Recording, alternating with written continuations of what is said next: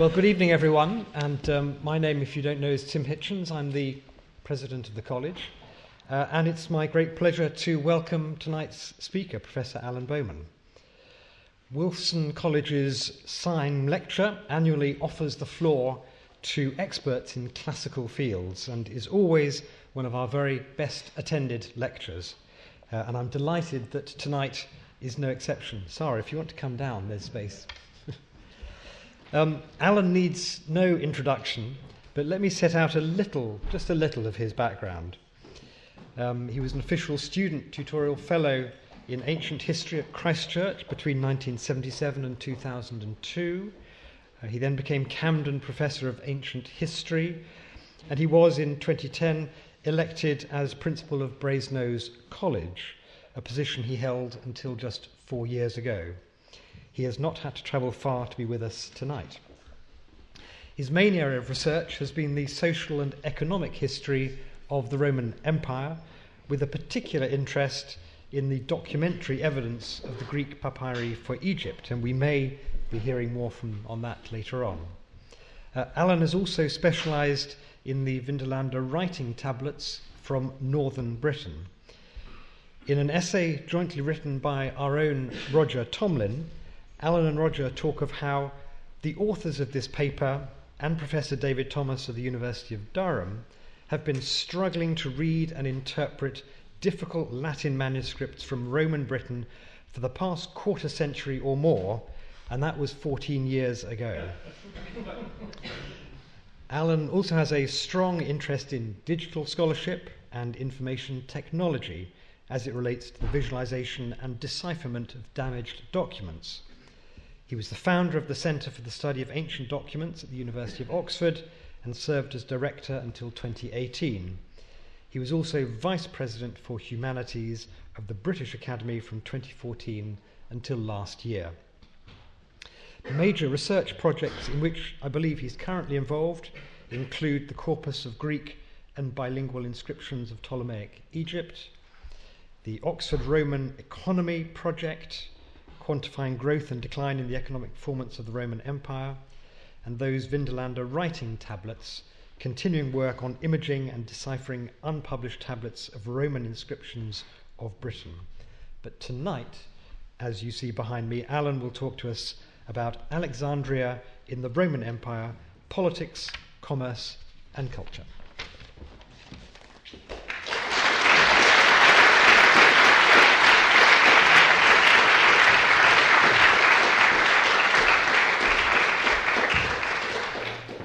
Thank you very much, President. I recognise bits of that description.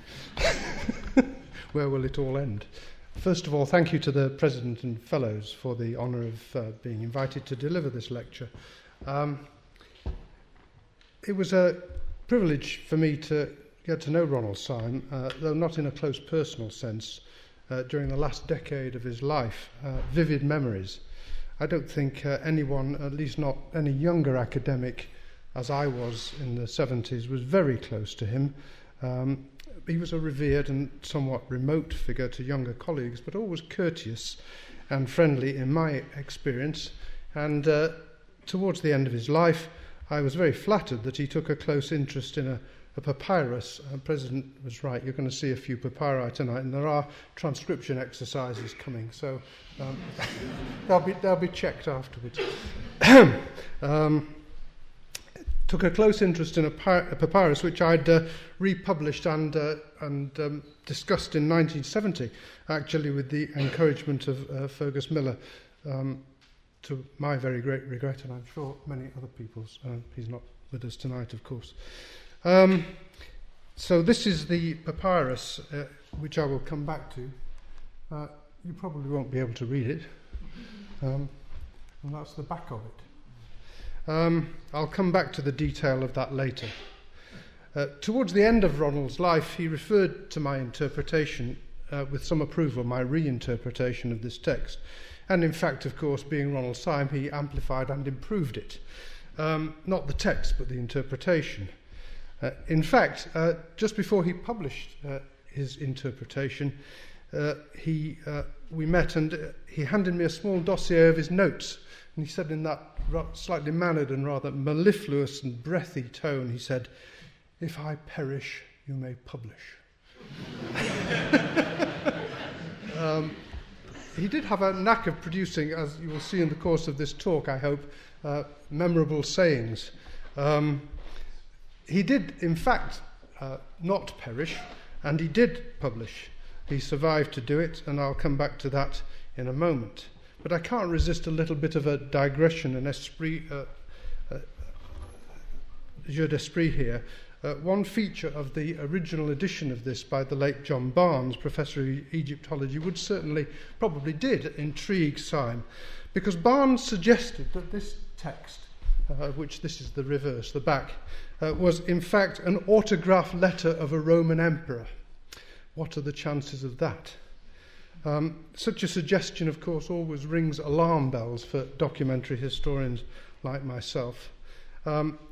And Syme, of course, loved the theme which immediately springs into a papyrologist's mind when faced with an assertion of that kind: fakes, forgeries, bogus documents and hoaxes, especially in connection with his voluminous work on that notorious collection of imperial biographies, which we know colloquially as the Historia Augusta. And a lot of Syme's work, of course, was devoted to the exposure of fraud and historical fiction in that rather odd collection of biographies. Members of the Papyrologists' Union perhaps are not always as sceptical as they ought to be about possible hoaxes, and there are always degrees of uncertainty. But I thought, just before I get into serious stuff about Alexandria, might just as a homage to Syme, further homage to Syme's memory, think about some of the classic, celebrated forgeries and hoaxes which have been perpetrated in my lifetime as an academic working on documents. This is the document which was described in 1990 as a fragment of the Gospel of St. Thomas in Demotic Egyptian. I remember vividly the occasion on which John Baines, the professor of Egyptology, mentioned this to me at a dinner. And after I took my head out of the dessert, perhaps not quite literally, I thought perhaps this not need detain us too long. And indeed, it turned out that the publication of this, the key to the fact that it need not detain us too long, was the name of the alleged author of this alleged Demotic Gospel of Thomas, which was literally spelled as Batson D. Sealing. Batson D. Sealing. Journal article 1990. So that one goes pretty quickly. But there are others, of course, which have commanded more credulity from papyrological historians. This is the one which mentions, or was thought to mention, the fact that Jesus had a wife, and has been exposed. The genesis of this document and its history, the history of acquisition and the fraudulent presentation of this, has been exposed by a journalist, actually, not all that long ago. It is, of course, entirely credible that there might be a fragment of a document which could mention both Jesus and the word for wife in the same text, which made it quite difficult to disprove, but in fact, of course, it has been exposed as a fake. And then finally, something which isn't a fake, but the jury is still out a bit on this one. This is a papyrus from the reign of Cleopatra, which is an administrative document. One detail, which I will come back to that later, but oops, sorry. That's not what I meant to do. I meant to point to this area here, which you won't be able to read. But this quite clearly has the word Ginnatai, which is an authorization. Let it happen. Let it be. One of the original editors of this document thought that was an autograph of Cleopatra herself. And one can't prove it either way, but again, I come back to the idea of the odds. I think it's pretty unlikely.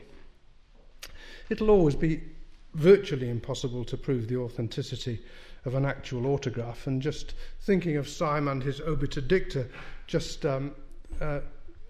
put into my mind a couple of other obiter dicta of great men which reached me when I was in Canada as a doctoral student through the Yale network. Two of Rostovtsev's great sayings were, the first, these came to me via Bradford Wells, the first was, if you found something unique, you're wrong. And the second was, if you found something interesting, show me your parallels. Well, to Syme and to Alexandria, of course, central to Syme's view of the Roman world were networks. Identities of elite persons, their networks, their connections, their power, whether wielded illegitimately or not. In the Eastern Mediterranean, Alexandria was very special, by far the largest and most prosperous and important city obviously of prime importance for the security and prosperity of the Roman Empire as a whole, so control and exploitation needed to be maintained by the imperial authority without the presence of a ruler, direct presence of a ruler after 30 BC, a monarch that is. In the period of its greatest prosperity, and this is really the theme of what follows in the rest of this talk, it was consciously orchestrated and controlled from the highest levels, even without the presence of an emperor. The permanent presence of an emperor. Understanding how this was done, I think, will emphasise that an enduring element of our historical debt to Ronald Syme is the realisation that the smallest personal details embedded in inscriptions and papyri and other documents can illuminate and nuance these broader themes. So to begin just before Alexandria in the Roman period, the beach at Alexandria, as it was in about 1982 when I took this photo, pretty bleak. But it was here, of course, at the conclusion of the Civil War, with that Pompey was assassinated, murdered. Pompey had become, by that stage, and this is not unimportant, the executor of the will of Cleopatra's father, Ptolemy Auletes, which demonstrates quite clearly the extent of Roman control over the finances of the Ptolemaic kingdom in its last phase. Probably when...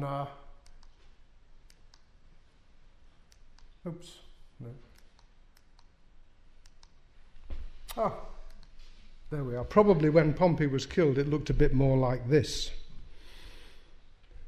The aftermath of Pompey's death, of course, was Caesar's presence. And this famous picture by Jerome shows that wonderful moment at which Cleopatra revealed herself to Caesar, having been unrolled from a carpet. One of my colleagues published a short article in which he said it wasn't a carpet, it was a bedroll. That may have been appropriate to what followed, which we won't go into in too much detail, but Caesar could hardly have been more intimately involved in the fortunes of the Egyptian dynasty in the years following 48, after this wonderful introduction to the Queen. A few years later, this inscribed hieroglyphic stele shows the absorption into the dynastic structure of the child, which was allegedly, and as one of my graduate students, American graduate students, remarked to me many years ago, only Cleopatra knew who the father of that child was, perhaps not even her. But the child of the liaison was absorbed into the dynasty, and this stele gives him the proper Egyptian titulature, which he also gets, of course, in Greek documents too, which is Ptolemy, also called Caesar. We know him colloquially as Caesarion, but that is a nickname, it's a sobriquet which comes from Roman sources, I think certainly from Cicero, perhaps exclusively from Cicero, so it was really just it was never an official name. His official titulature was Ptolemy, also called Caesar. And what that shows, of course, is someone's ambition, serious ambition, to unite the East and West and to amalgamate two dynasties into one, the Caesarian dynasty and the dynasty of the Ptolemies. That, of course, was, to people like Cicero, the senatorial elite, was anathema. But it shouldn't really have surprised anyone who was familiar at the time with the multiple interconnections between dynastic families in those eastern kingdoms under Rome's dominance, either as client kings, or as puppet rulers of annexed provinces, or veering between both statuses. The multiple interconnections between eastern dynasts were very obvious, are very obvious even now. The crucial difference between Egypt and some of these other places was that Egypt was not a minor principality on the Roman sphere of influence. It was central to the economy and the culture of the Mediterranean world, and of course it was the last of the Hellenistic kingdoms to retain its supposed autonomy. But the Romans were already deeply embedded, and that papyrus which I just showed you with the supposed Cleopatra signature on it is much more interesting, actually, for the fact that what it does show, what the main text shows, is a donation of land, extensive amounts of land, being made to a Roman senator who became a landowner in Egypt on a significant scale in the network of the late 30s BC. And that really is very important. Unfortunately, the precise name of this senator is rather ambiguous to read. But there are two possibilities, and whichever one it is, he's a rich and powerful individual of senatorial status. And of course, at the centre of that network, by the late 30s, which is when that papyrus dates to, were Antony and Cleopatra. And there's something quite interesting, a text which has been edited by my colleague Charles Crowther, and is a statue base which concerns Mark Antony in Alexandria, a rather crude base which is used for an inscription which, as you can see, describes him in relatively informal language. The Greek word for table companion, which Charles and I have spent some time agonizing over the interpretation of this, but parasitos, which some people have thought was a personal name, but perhaps not. A rather crude text, probably reused, which is particularly interesting to me because it's one of I think the only contemporary attestation of that word amimetos, inimitable, which comes to us through Plutarch in an anecdote about Antony and Cleopatra being the amimetobion, is the word he uses, the inimitable livers. Liver, of course, is an ambiguous term too, but I think in that case it refers to lives rather than deteriorating organs. So, as far as I know, this is the only direct contemporary evidence for that use of that term, and that itself is interesting. This inscription, incidentally, is going to be republished as one of the items in the new corpus of Ptolemaic inscriptions. I mention that because it's an undertaking which Charles and I and others have embarked upon, which was begun by another of our late and very distinguished Oxford colleagues, Peter Fraser, and is now coming to completion in the hands of the Oxford University Press. So Egypt became a Roman province in 30 BC, Alexandria the seat of government. The imperialistic publicity for dissemination of this fact includes, of course, many well-known statements in various media. The coinage, sensitive object this, which in modern terms I think you would translate as "we've got Egypt done." Sorry about that. A stark statement. And then there is the artistic production, which turns its attention to the new age and the new ruler who is incorporated in the indigenous as well as the Hellenistic iconography. This is the famous Tazza Farnese. The currently fashionable view of this, and I'm no expert on art history, is that it is the work of an Alexandrian artist, perhaps working in the West between about 30 and 10 BC, in other words, in the first couple of decades of the Roman rule of Egypt. Celebrates Augustus and the victory over Antony and Cleopatra at Actium, and the central figures are thought to be Saturnus and the genius of the Gauls, the Genius Galliarum. And then there's literature. This, as you can see, is a papyrus from Herculaneum, or this is transmitted on a papyrus from Herculaneum, so not something that was found in Egypt, but an extravagantly eulogistic portrayal. I've got quite a lot of texts coming tonight in this form, and I'm not going to read them out. You'll be glad to know.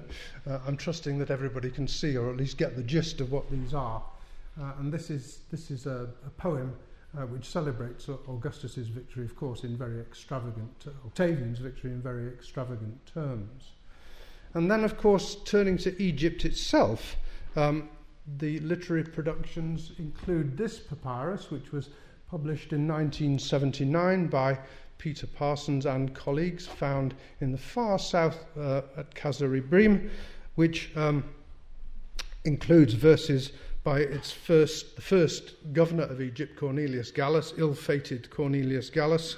A few people still think it's a forgery. I think I trust Peter to know a forgery when he sees one, and I don't think that's a view which has gained much credence. When it was originally published, my dear old friend John Bramble of Corpus remarked on the fact, first of all, it's the only significant amount of poetry that we have from Cornelius Gallus, indeed, I think perhaps the only amount. And then John said, it's probably not typical. We had a drink on that.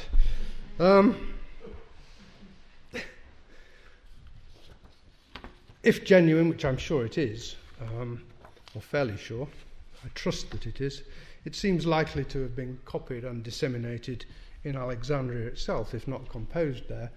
Gallus himself was there for a couple of years, at least, a bit over 2 years.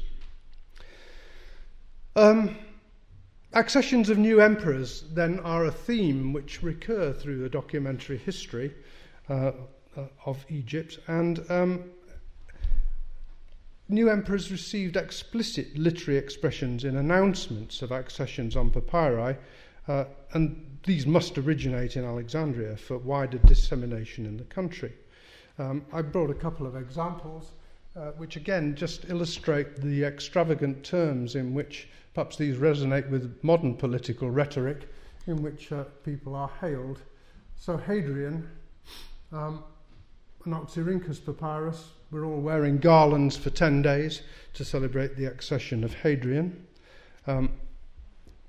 Diocletian, this is Hadrian again, compared to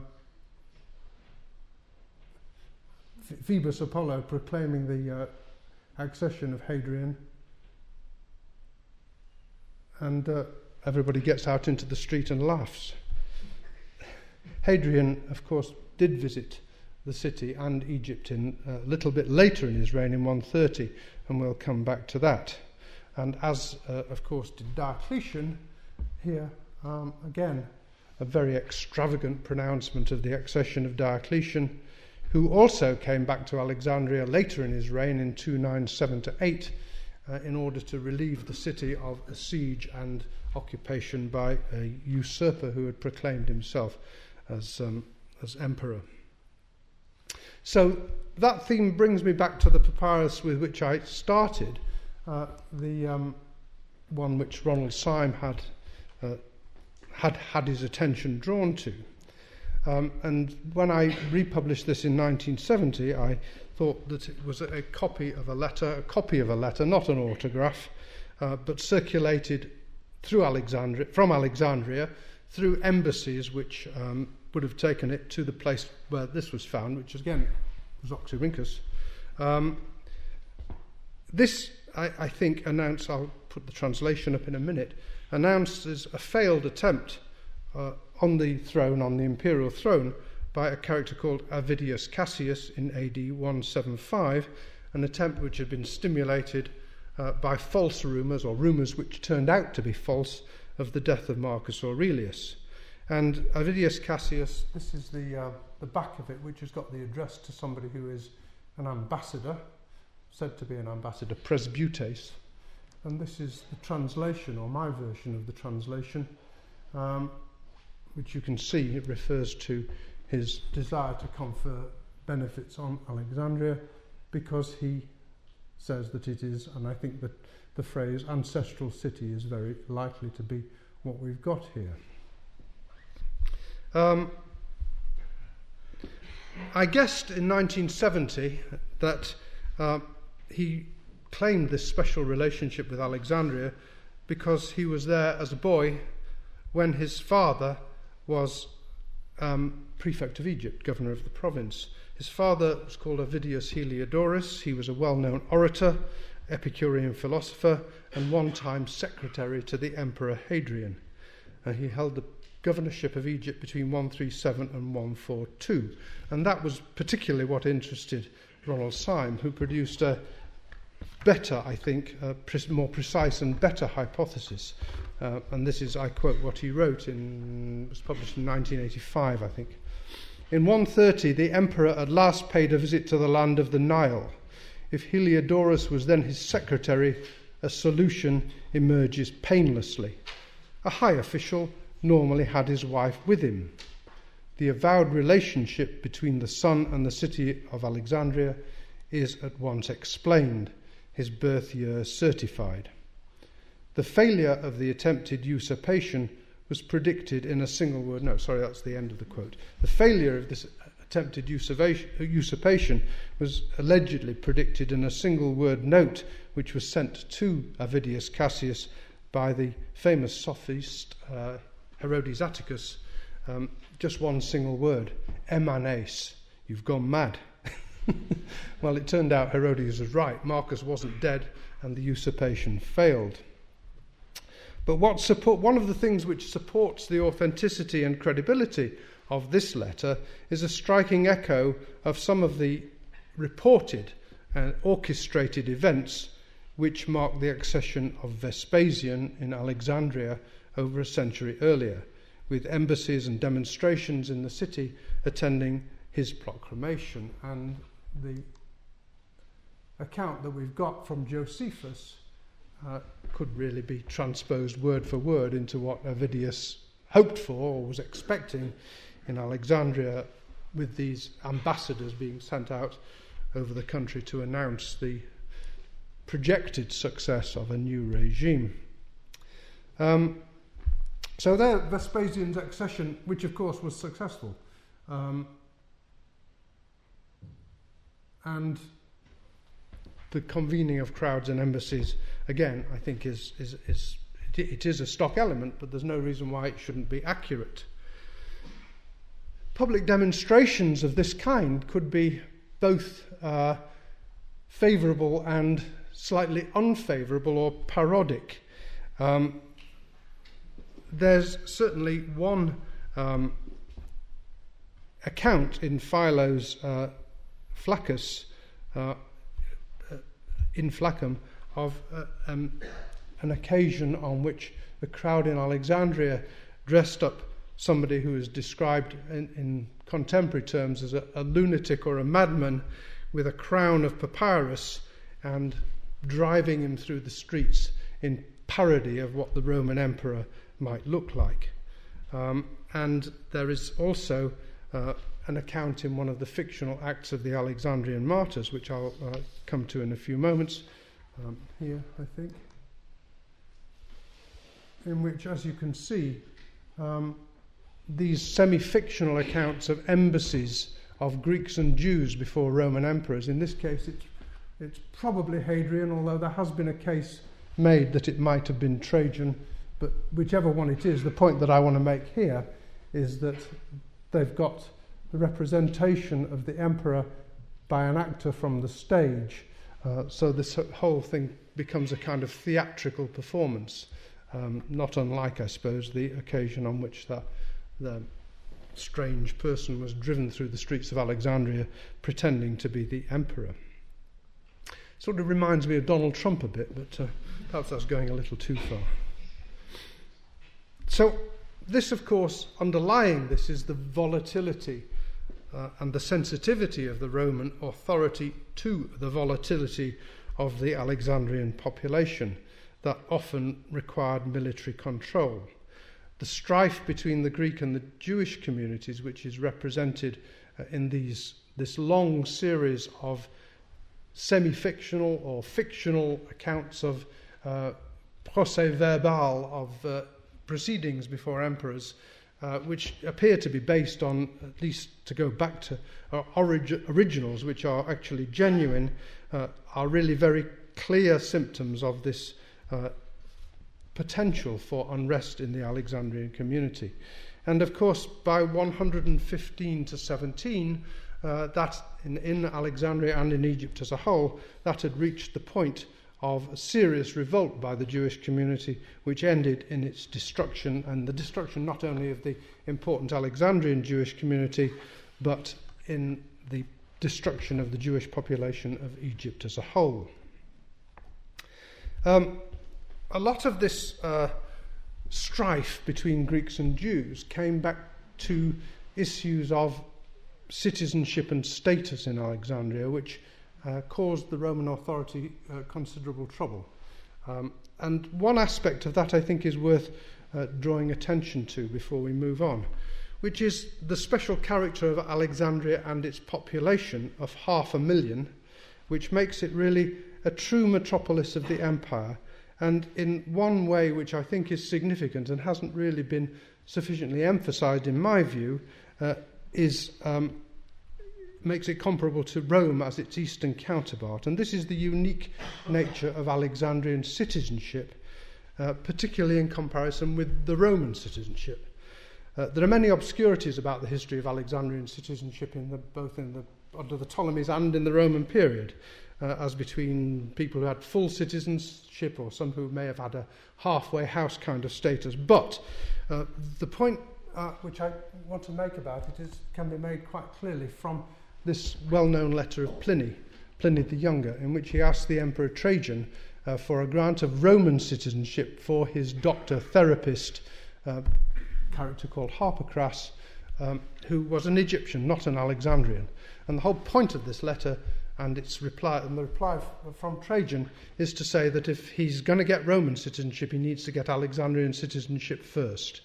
And that is particularly important because it brings out that character of Alexandrian citizenship as a parallel to Roman citizenship, because, as is well known, in the wider empire, Roman citizens, people who had that status, of course, were not necessarily Romans or even Italians.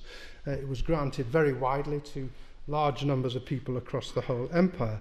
So they would get the status and the legal and social privileges of Roman citizens without ever having been to Rome or perhaps never even seen it. And the privileges of Alexandrians, I think, are parallel to this. So Egyptians could be awarded Alexandrian citizenship as a halfway stage or a stepping stone towards Roman citizenship. And we do know from our documents, which I'm certainly not going to quote at length, that there were Alexandrian citizens.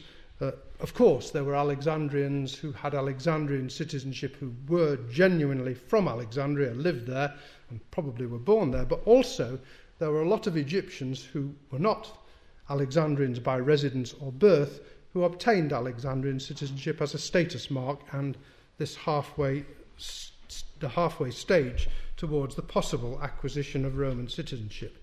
So that really makes it a kind of world city in the same way as Rome was a world city with its citizenship spread widely across the empire, although, of course, in the case of Alexandria, it was more restricted. That, I think, does give it a very special flavour, and there is, as far as I know, no other city in the empire of which a similar kind of status, to which a similar kind of status applies. Well, so much for politics, I think. Now something on commerce. Map of Egypt. Basically, Alexandria, Red Sea ports, Coptos on the Nile, transport routes for goods coming from the Far East, from India and the East. Hugely important source of wealth for Rome, all of it channeled downriver through to Alexandria and through Alexandria into the wider Mediterranean world. Lots of evidence for economic interests and land ownership by Romans, Romans of high status, both senatorial and equestrian status in Egypt, including that Cleopatra papyrus which I showed you earlier. Much less evidence for Egyptians or Alexandrians extending their economic or political power beyond Egypt from that base, a certain amount, but not very much. One of the main constraints on this, and this is again goes back to the theme which I mentioned at the beginning, is that the imperial centre kept a very tight and direct grip on commerce. And direct is what I want to emphasise, because again, I don't think that has been sufficiently emphasised. This is not a kind of laissez-faire ruling class which lets the vulgar lower classes get on with it. It's much more direct and much more controlling from the Emperor Augustus onwards, although I'm not trying to suggest it could be thought of as a monopoly. Nice reconstruction of Alexandria, which gives you some sense of what people thought the commercial facilities might be like, with its two wonderful harbours.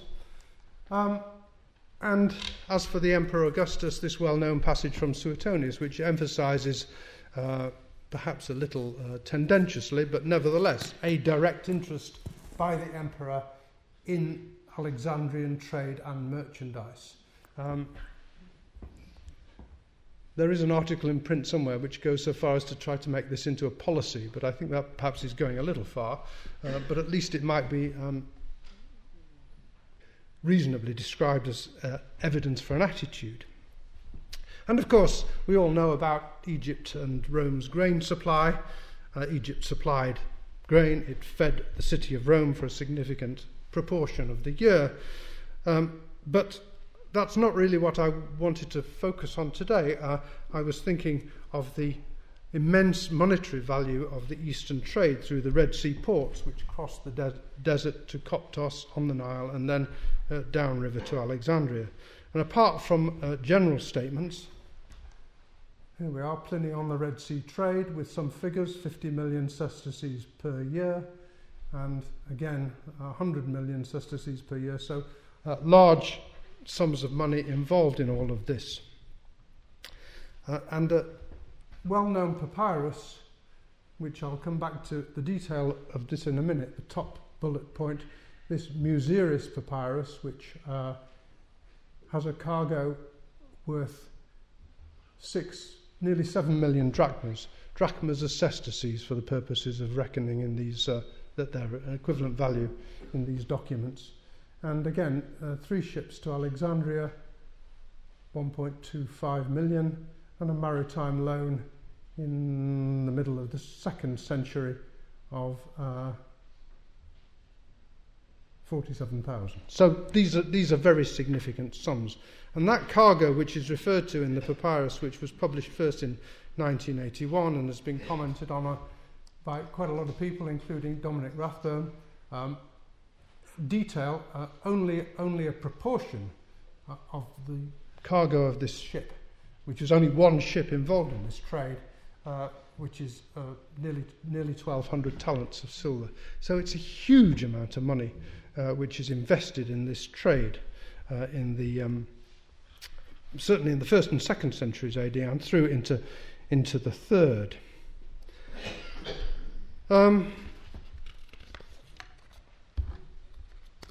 The stakes so then were very high. The interest and the involvement of people of the very highest socio-economic levels in this trade, I think, can be deduced partly from scraps of evidence like that for Augustus, but also this indicative record from the Historia Augusta. Of course, one mustn't take this literally.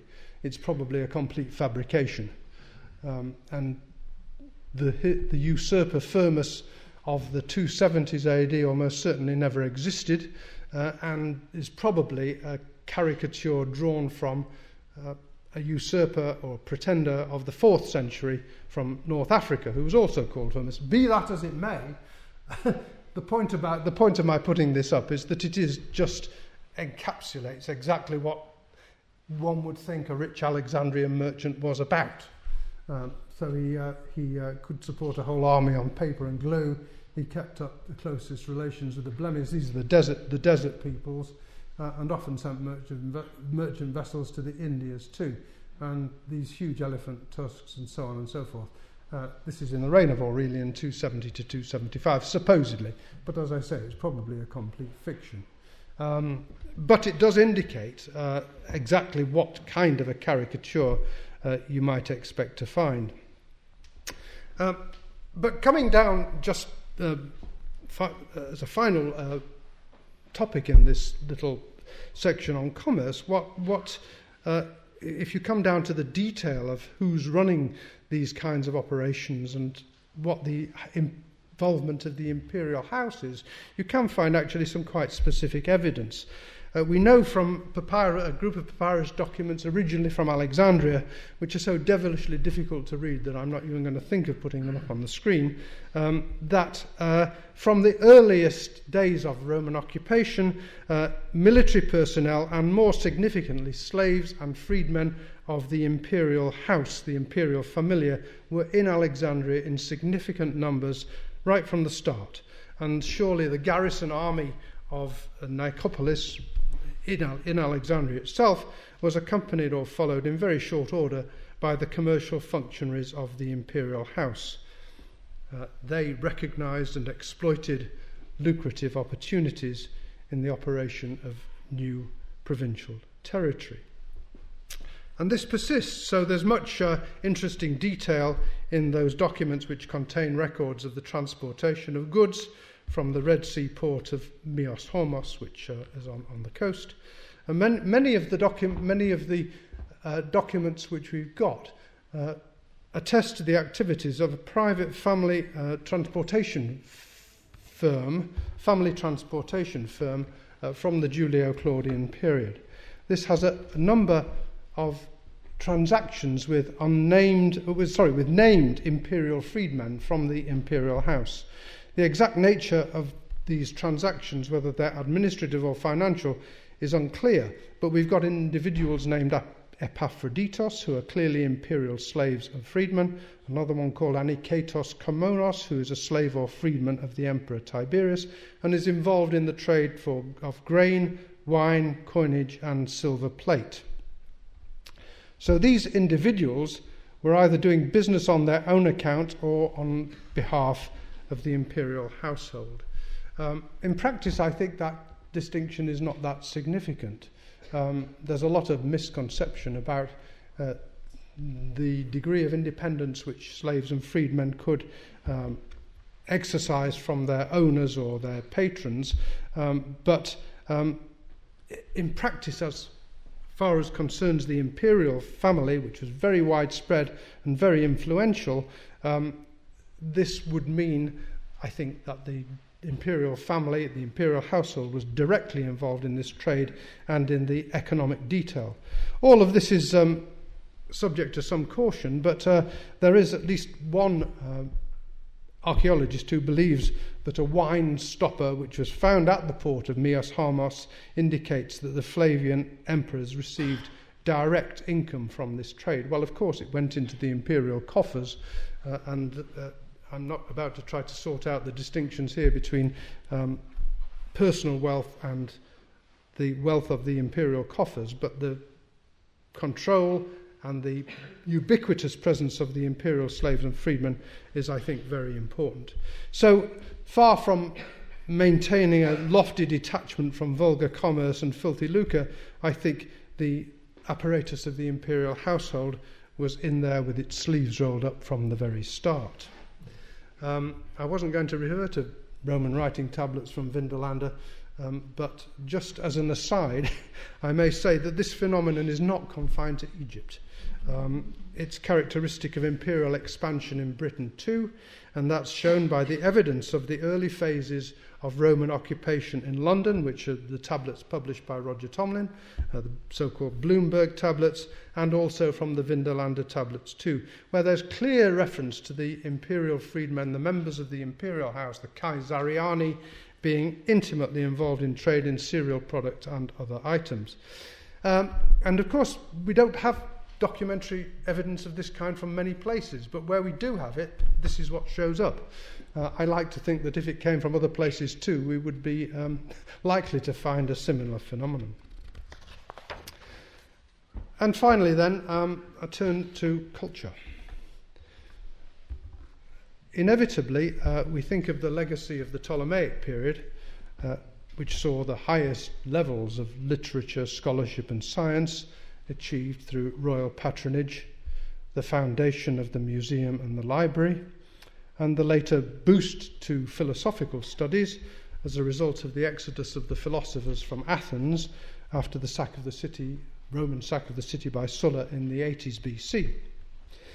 In the Library of Alexandria, the focus of scholarship was, well, there's literary creativity, of course, and literary scholarship. Callimachus, Theocritus, Eratosthenes, Apollonius Rhodes, and the editors of the Homeric texts. And that, of course, shouldn't minimise the achievement in mathematics, science, engineering and medicine too. All of this exhaustively dealt with by Peter Fraser in his massive book on Ptolemaic Alexandria. The Library of Alexandria, the old library, not the new one, which was built in the 1990s, without many books, actually, sadly. They've got a lot of computers, but not many books. The fate of the library of the Roman period is well known to be uncertain. We can be sure that there was some mishap in the form of a fire, either in the main library or in its warehouses, depositories, at the time of Caesar's presence, the end of the Civil War in 48 to 7 BC.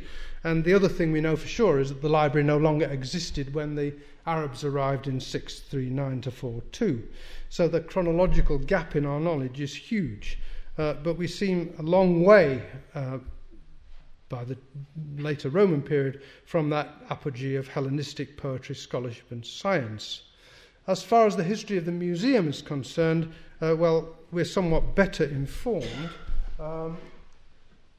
Strabo's description is well known.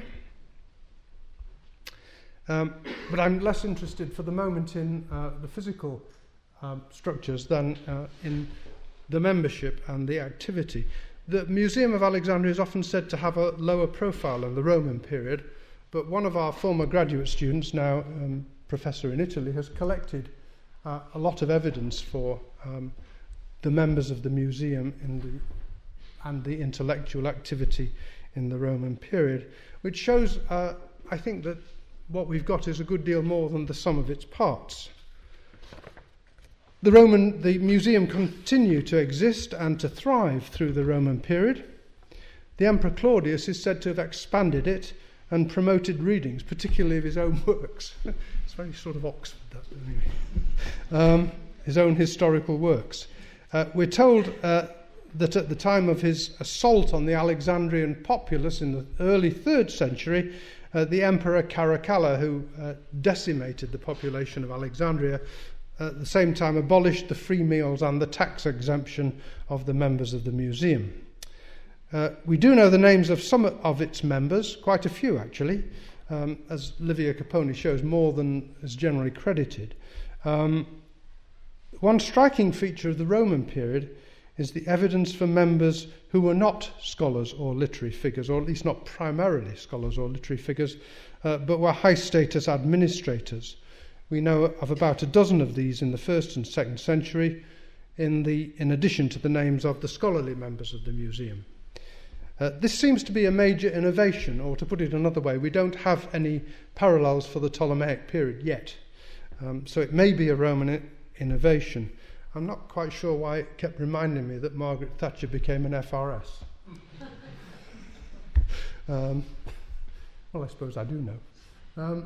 But there is an example, just one. There are about a dozen of these Roman administrators who had held quite high positions, who were then given the tax exemption and maintenance and free maintenance in the museum. Such administrators, of course, I say they weren't primarily literary or philosophical scholars, but they could be, and often were, fairly distinguished intellectuals deeply involved in literary and other cultural activities. And that, of course, will recall what I just said a few minutes ago about the father of Ovidius Cassius, Heliodorus, who was himself well known as an orator and an Epicurean philosopher, as well as the prefect of the province. And he accompanied Hadrian when Hadrian visited Alexandria famously in 130 and held disputes with the philosophers. There are several other native Alexandrians and others who became members of the museum, and I just brought along a couple of examples, one of which was a papyrus which I published a few years ago, and I know Chris Pelling disagrees with this. There are two hypotheses as to who wrote this, but I think it was Timagenes, who was an Alexandrian and a member of the museum. Chris thinks it was somebody else, but I don't think either of us can prove it. But it's certainly in that territory of subject matter which Timagenes is known to have written about. So that turned up a few years ago, and of course it reflects the local interest in Alexandria, if my identification is correct, in the relationship between Rome and the Ptolemies at the end of the Republic. More striking, perhaps, is, and with a broader significance, is this inscription, which a copy of an inscription which turned up on an extensive papyrus published a few years ago by our colleague Amin Ben Isa. And this emphasises the international dimension of the museum and its members. Here is an Alexandrian, a grammarian, a poet, a tragedian who triumphed in the athletic and cultural contests. But he's celebrated not only in Alexandria but in Syracuse, in Sicily as well. So there's a big international dimension to this. One could go on about this, but I think these two examples do point very clearly to significant activity in the museum and its membership, even if it's not quite at the level of Callimachus or Apollonius Rhodius. There was a view expressed in the 1970s that the presence of these non-scholar administrative members of the museum indicated the bureaucratization of the museum. Well, Livia Caponi in her book talks of it as politicization. Of course, if we have a mixture, then one needs to be a little bit careful to try to see where the balance is. And I would put a more positive spin on it by underlining the fact that at least in the first 2 centuries AD, so many of these imperial administrators were in fact highly intellectual individuals. And this was a phenomenon, of course, that was particularly marked in the Hadrianic age for reasons which many of us will be very familiar with. In addition to all that, Alexandria remained, I should say, a centre of medicine. It retained its importance as a centre of medicine and other branches of scholarship through the Roman period. You can only think of Galen and the top polymath Ptolemy. Secondary scholarship continues to be represented into the 4th century and later by Theon of Alexandria and others. Theon was the father of Hypatia, the author of commentaries on Euclid. It remains difficult to encapsulate and characterize these from scattered sources, and the intellectual activity was influenced in different directions, obviously different directions, from the 2nd century onwards by the advent of Christianity, the foundation of the Alexandrian catechetical school by Neoplatonism, and the Christian exegetical tradition, which takes us into the world of vigorous political and doctrinal disputes. You can't really separate the two by that time, by the 4th century, up to and long after the Council of Nicaea, and ultimately to dissidence, rioting and violence. That's all very intellectually fertile and vibrant, although I can't see any particular reason to connect that directly with the library and the museum. But archaeological evidence that's come to light in Alexandria in the last few decades does reveal extensive civic, cultural and intellectual facilities at the heart of the city, at least in the later Roman period, 3rd and 4th centuries. And Strabo's description of the city would certainly lead us to expect that they were there earlier too. When I first went to Alexandria and took that picture of the beach earlier, and I was also able to take a picture at Kom El Dik of what were then quite recent archaeological excavations, which had revealed a structure somewhat like this, which appeared to be a lecture theatre or schoolroom, and it was unique. It was the only one on this site. And if you go there now, you see about 15 of them. A huge range of these lecture theatres and buildings, right at the heart of what is thought to be a sort of gymnasial complex with baths and other buildings at the heart of the city in Kom El Dik. And this could hardly be a more public advertisement of an intellectual tradition which clearly subsisted long into deep into the Roman period and probably beyond. It could hardly be more public, and nothing like it is known elsewhere. Of course, it's always a hostage to fortune to say it's unique, because you never know what's going to turn up tomorrow. But this particular complex with these multiple rooms is certainly unique at the moment. So finally, in the first 3 centuries of our era, Alexandria was the most important city in the Eastern Mediterranean. It was vital for the stability of the imperial house and the economic and cultural prosperity of Rome itself and the empire as a whole. On several critical occasions, the fate of the Roman Republic and the empire was decisively determined in that city, well away from Rome, the epicentre. From the early 4th century, of course, that changed radically. It doesn't take a genius to see that the major catalyst of that change was the foundation and establishment of Constantinople as an imperial capital. The Egyptian grain, which had earlier fed Rome, now fed Constantinople. Wealthy Egyptian elites and landowners, such as the family of the Apiones, who are well represented in the Oxyrhynchus Papyrus collection down the road in the Secular Library, their counterparts had not made their socio-political mark in an earlier age, but the Apiones did make their marks at the highest echelons of power and privilege, but in the imperial court of Constantinople, in the changed geopolitical world of the 5th and 6th centuries, in which Europe's role was very different and in many ways less prosperous. The East develops in different directions for many reasons, including the strategic. Very few generals or emperors, with the exception of Vespasian, had been able successfully to use the East as a power platform. Not Pompey, not Mark Antony, and certainly not Avidius Cassius. After Diocletian and Constantine, Alexandria became largely irrelevant to the broader strategic concerns of the West. And just to conclude, another one of Syme's obiter dicta, I never saw this written down, but I did definitely hear him say it, because it was so memorable. The key to the history of Europe is the line of the Orient Express. Thank you very much.